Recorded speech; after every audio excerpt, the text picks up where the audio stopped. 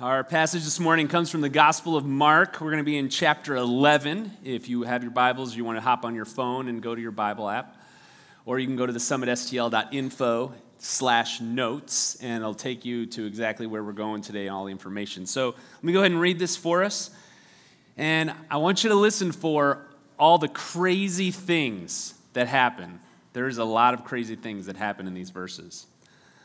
On the following day, when they came from Bethany, he was hungry, Jesus. And seeing in the distance a fig tree in leaf, he went to see if he could find anything on it. When he came to it, he found nothing but leaves, for it was not the season for figs. And he said to it, "May no one ever eat fruit from you again." And his disciples heard it. And they came to Jerusalem. And he entered the temple and began to drive out those who sold and those who bought in the temple. And he overturned the tables of the money changers and the seats of those who sold pigeons. And he would not allow anyone to carry anything through the temple. And he was teaching them and saying to them, "Is it not written, 'My house shall be called a house of prayer for all the nations'? But you have made it a den of robbers." And the chief priests and the scribes heard it and were seeking a way to destroy him, for they feared him, because all the crowd was astonished at his teaching. And when evening came, they went out to the city.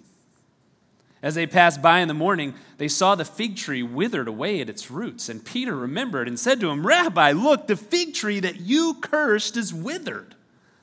And Jesus answered them, "Have faith in God. Truly I say to you, whoever says to this mountain, 'Be taken up and thrown into the sea,' and does not doubt in his heart, but believes that what he says will come to pass, and it will be done for him.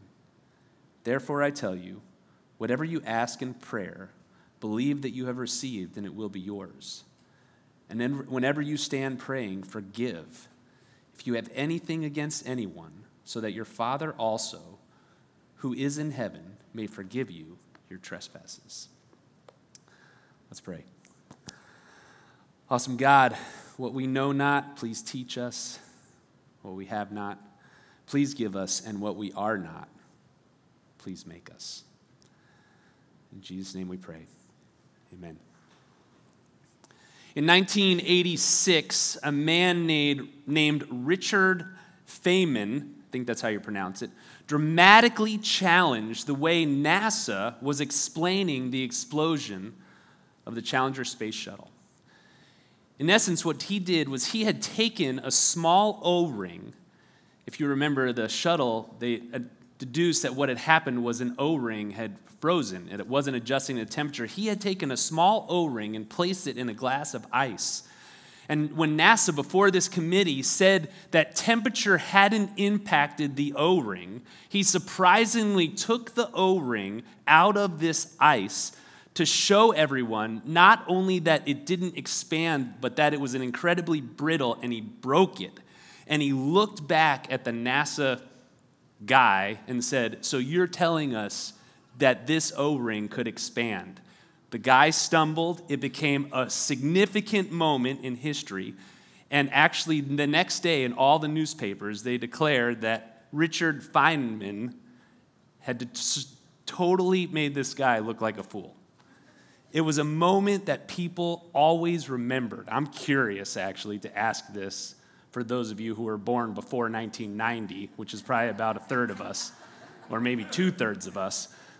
Does anyone remember that? Does anyone? Okay, yeah, okay, I see some hands. In 2007, Steve Jobs dramatically unveiled to the world his dream to reinvent the phone. He put this picture on the screen, and he said, "Everything you now know and understand about the phone is about to be reinvented." He spoke for an hour and 30 minutes about the revolutionary new features that the phone would have, saying over and over and over again that Apple is going to reinvent the phone. And the next day, in newspapers all across the world, people declared Apple is reinventing the phone, and it became a moment in history that people always remember. Do you know what a star moment is? Have you ever heard of that before? A star moment? It stands for something they'll always remember. Something they'll always remember. It's a moment that is so profound, so dramatic, that it becomes all that is talked about. It's a moment that brings dramatization, memorable sound bites, compelling images, and shock to the audience's hearts and minds. We all want to have star moments in our lives. I can tell you as a preacher, I want every Sunday to be a star moment. I want every Sunday people to walk out of here and go, that's something I'll remember. I mean, that's just how it is. And we all want that. I'm not the only one. We want that in our work. We want that with our kids, right? We want our kids to be like, when we're nice, right? Not the other way, but when we're do something really loving to them, that they're going to go, yeah, they'll always remember that about me. We all want star moments. The temple for the people of Israel was the centerpiece of their existence. The temple was assigned to all of the world who the Israelites were and who their God was. Jesus now comes on the scene for the last week of his life. It's a turning point in history. It's the crowning point of all of history. He's changing the trajectory of history and impacting the larger narrative of history that Genesis chapter 3:15 had pointed to. And yes, we might look at many of the things that happened in the last week of Jesus' life as a star moment, but this moment that we're talking about today was for sure dramatic, for sure memorable, for sure compelling, and definitely shocking. And it was a moment that was so shocking to the audience's minds and hearts, and to Mark, the author of this, that he wants it to be as shocking to you and to me as well. He is setting up for us a star moment, something that we and they should always remember. Why? Because in order to usher in a whole new way of thinking about how communion with God works, that would be clear, there has to be a dramatic component to how Jesus helps us understand this. You see, we'll get to this in a little bit, but Israel, they had corrupted the point and the purpose of the temple. And they thought that what the Messiah was going to do was he was going to come to Jerusalem and purge Jerusalem, purge the temple of the Gentiles, of aliens, of foreigners, and the Romans.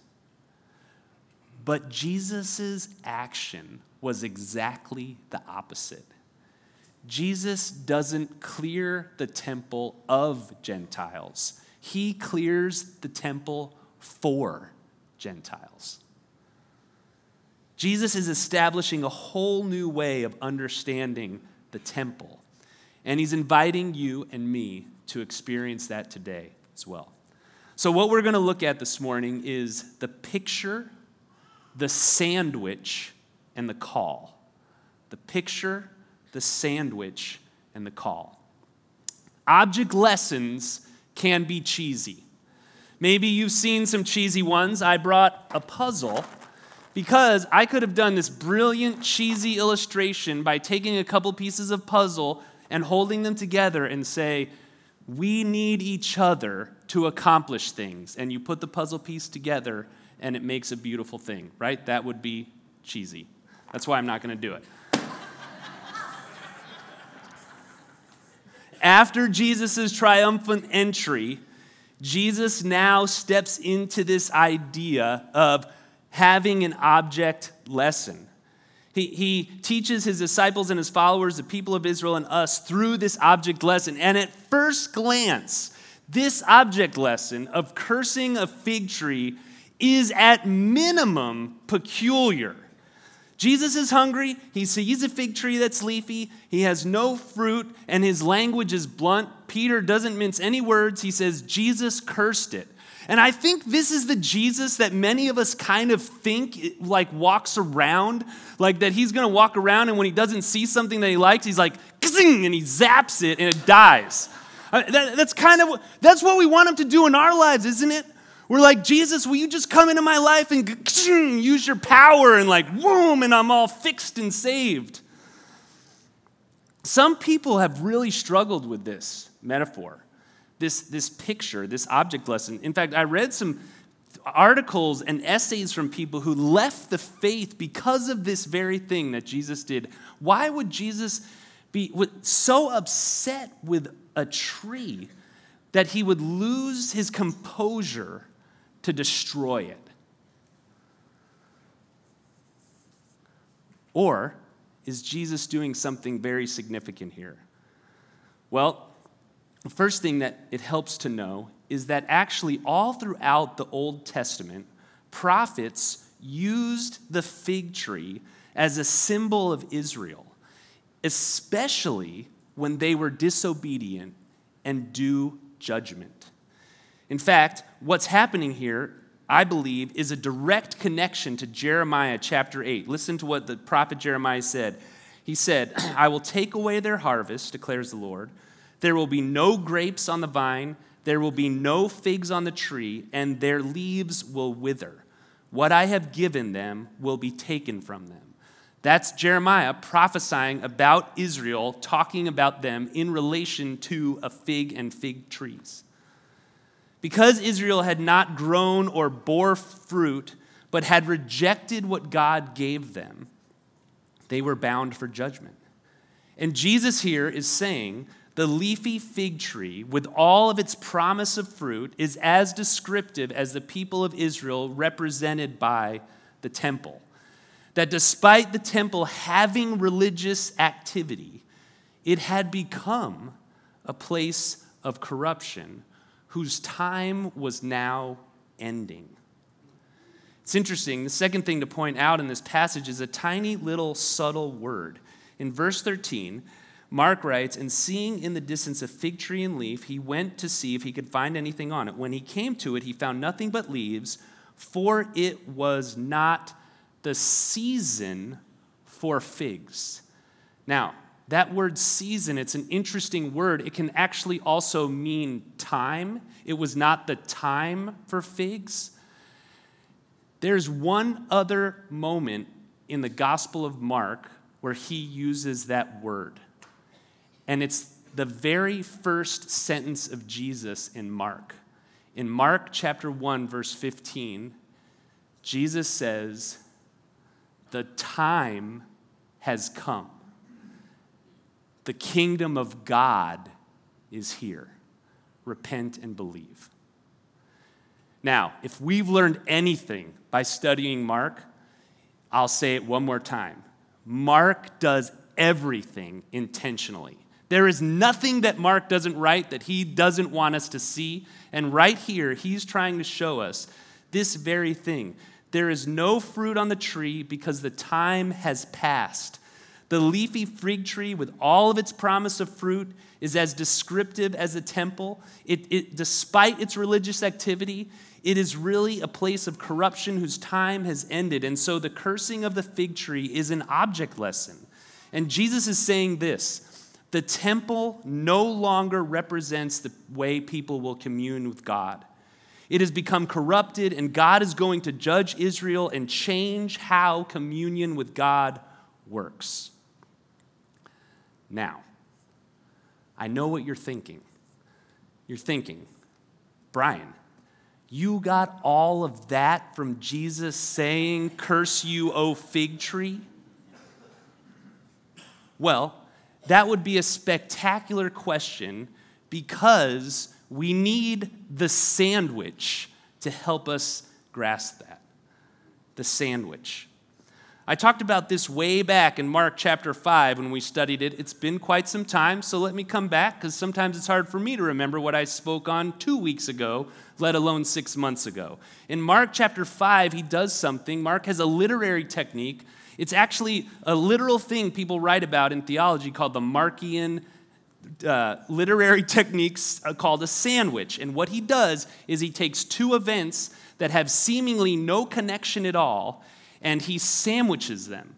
So he takes one event, he switches to a whole different event, and then he sandwiches it back to the first event, which we saw here, right? That he curses the tree, he throws the tables in the temple, then Peter sees that the tree has been cursed. And what Mark's trying to help us understand is he's saying, look, you can't understand the crust without understanding the meat, right? You're not going to understand what's on the outside unless you understand what's going on the inside. So let's ask, what he does in the temple, does this teach us that Israel will be judged, that their time has passed, and something better has come?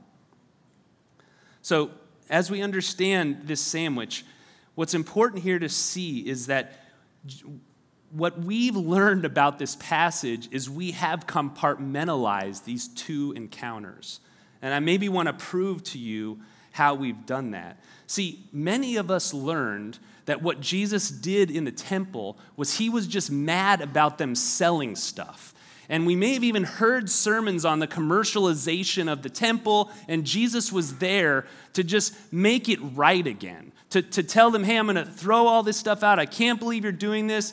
And maybe you've even heard as crazy as like, we shouldn't sell t-shirts in the lobby of the church because that's what we're doing. We're just commercializing Jesus. And what's gone wrong with the world?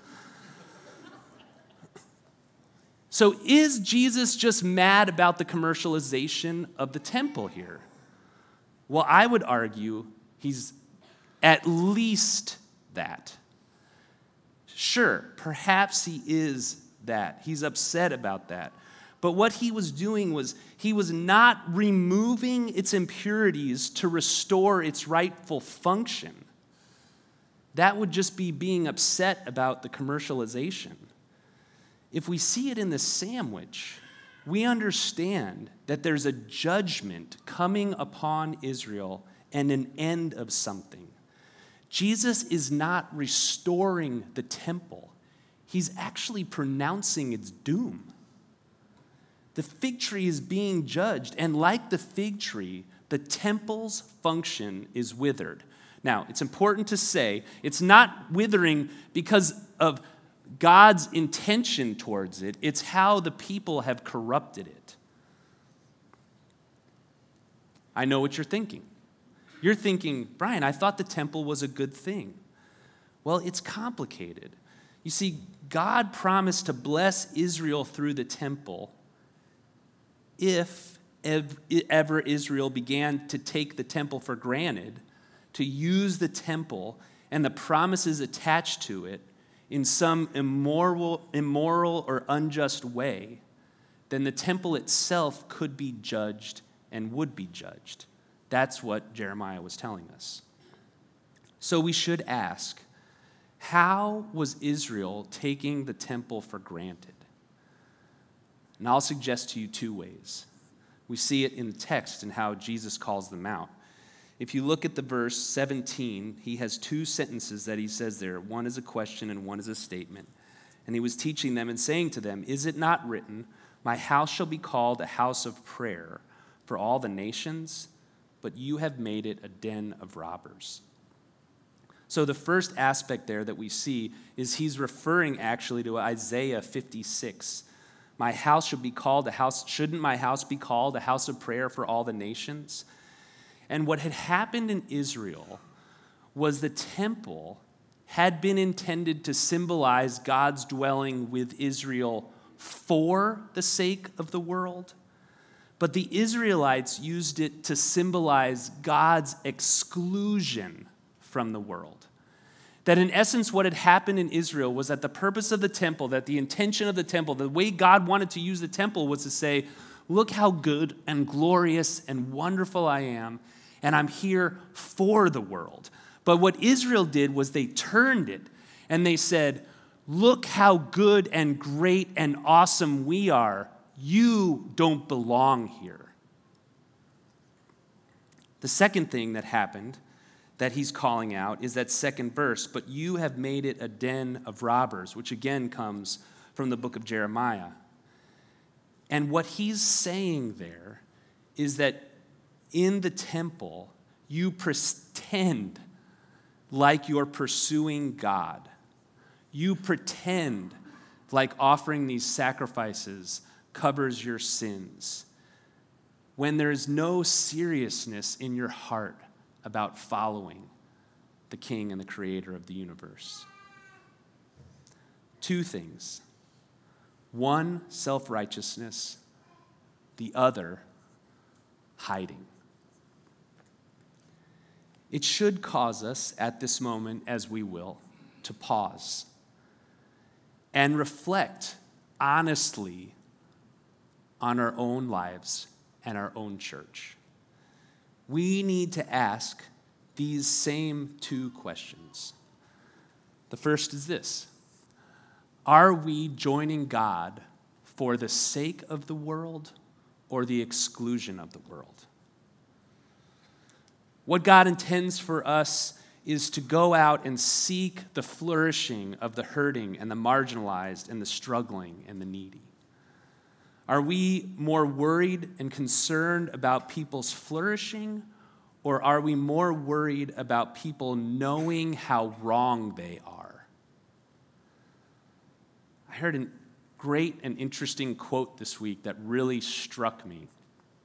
They said, today's generation is not asking, is Christianity true? They're asking, is Christianity good? Let that land on you just for 1 second. The generation of today isn't asking, is Christianity true? It is true. It is the truth. And I'm not in any way insinuating that we shouldn't care about its truth. But I'm wondering, in some ways, the corruption that has infiltrated and had infiltrated Israel some 2,000 years ago has infiltrated and corrupted us.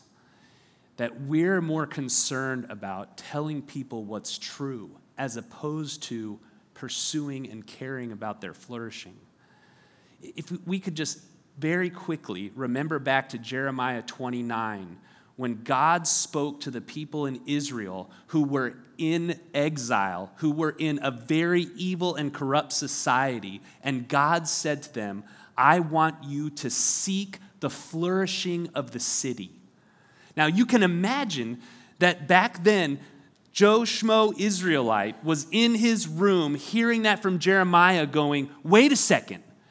If I help my business owner flourish, that's only going to help the temple that is not God's temple, to put money in that temple to help something that is against God. And you can hear him going, no, that's not what I want to do, which is exactly what led the Israelites to this place of saying, the temple is for me and I am great and you are not allowed.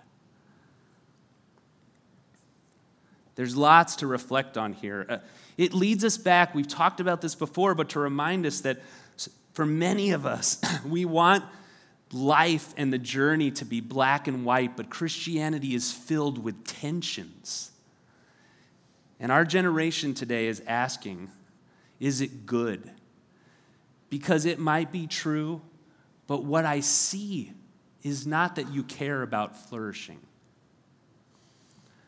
Well, the second thing we should consider and ask, as Jesus was confronting the people then, is simply this: are we authentic or are we putting on a show? Inventory time. Let me ask some questions that are convicting to me.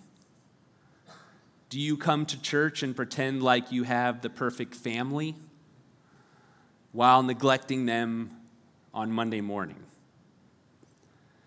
Do you show up to church and then indulge your appetite for food, for lust, for money, for sex on Monday, Tuesday, and so on? Do we hold grudges? Do we protect our reputations? Do we keep secrets?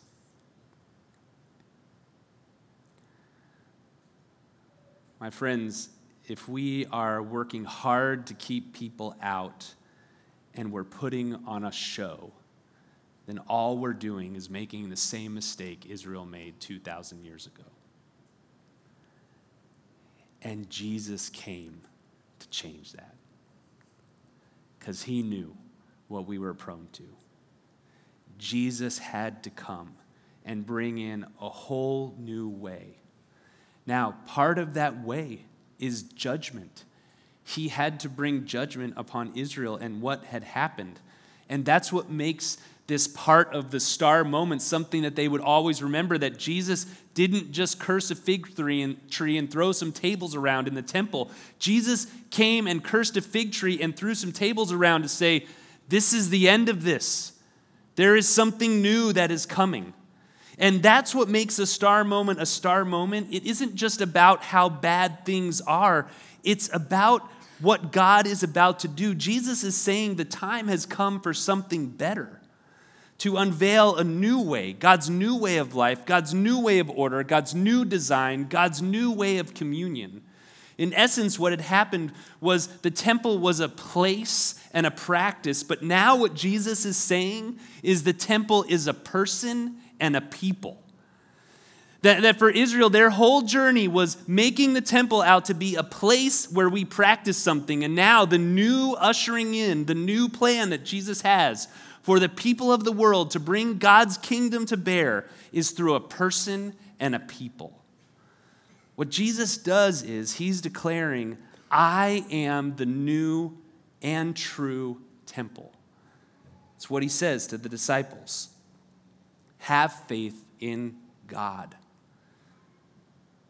Who has the right to change the temple?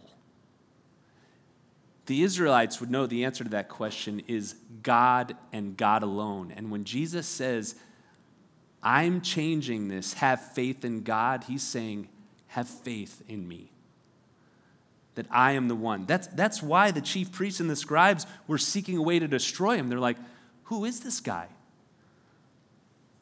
The old temple is finished, and now the people are knit together. We are knit together as a sanctuary. We now take the presence of God to the world. And how do we do that? Well, Jesus gives us a call to follow this better way. 3 practical applications. He says 3 things in verses 22 through 25.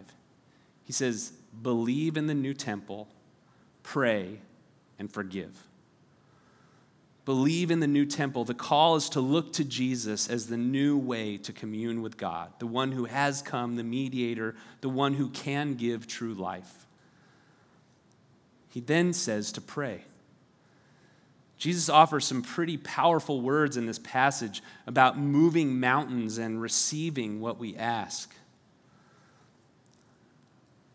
I think what Jesus is saying here is he's meeting the disciples and his hearers right where they're at. And he's saying, do you struggle with keeping people out? Do you struggle with hiding? Then come before God and present your request to him for change, and he will move that mountain in your life. Where are you self-righteous and seeing others better than yourself? Where are you putting on your show? If you come before Jesus and ask him to move that, to show you the beauty of his grace, to show you how much he cares for you and loves you, it will be done. And then he says, forgive. In the same way that you have been forgiven, forgive others. Jesus comes on the scene to offer something so beautiful, a new life, a new hope, that he calls all who have ears to hear to believe, to pray, and to forgive. My friends, when you have a vision of something so beautiful, that you have a hope, a joy, something that you can connect to, when you have a vision of this communion with Jesus where you can be utterly authentic and accepted, what happens to us is we then start to think about removing the obstacles that keep us from doing that. Let me give you a silly illustration here. I'm trying to set up for us this path here. In a few moments, I'm going to actually ask you to enter in with me into a very serious moment of prayer where you're coming before God to confess your struggle, to believe in Jesus as the true temple and ask him to move mountains in your lives. And what we need in order to do that is we need to have what we sang about this morning. The future of heaven, the hope that we have of a world where things are the way they're meant to be. And when we have that hope and that vision, when we understand that that's what God is working towards, then we can come to this place of confessing and believing and asking. Silly illustration. Winter's coming, and on one side of our garage, we have all this stuff. Who has that garage? Yeah, okay. Oh, thank you, everybody. But I have a vision of being able to park. What, you guys are laughing? You have this vision too. You have it too. A vision of being able to park the car in that spot. So when winter, which is coming, comes, that I won't have to scrape the ice off the windshield. And I won't have to turn the car on for 15 minutes just so it can be just a little bit warm when I get in it. And I can tell you, let me give you hope, my friends, that vision has driven me in the last 6 months to actually start clearing out that side of my garage. Yeah, amen. And it is almost cleared. It will happen. You can ask me. I'm really wanting to do it for my daughter, Aubrey, so that she can park there. So it's really a vision for her, but we don't need to go there. That kind of ruins the metaphor. But the point is, there's this vision for me that's helping me take action. Jesus' star moment was so that we would have a vision and a hope for something better. A place that we could commune with God in pure authenticity, and then we would join God in his mission to care and love for others. What would come out of our hearts would not be frustration and anger and disappointment and corruption, but would come from us would be the fruit of his Spirit, which is love and joy and peace and hope and gentleness and self-control.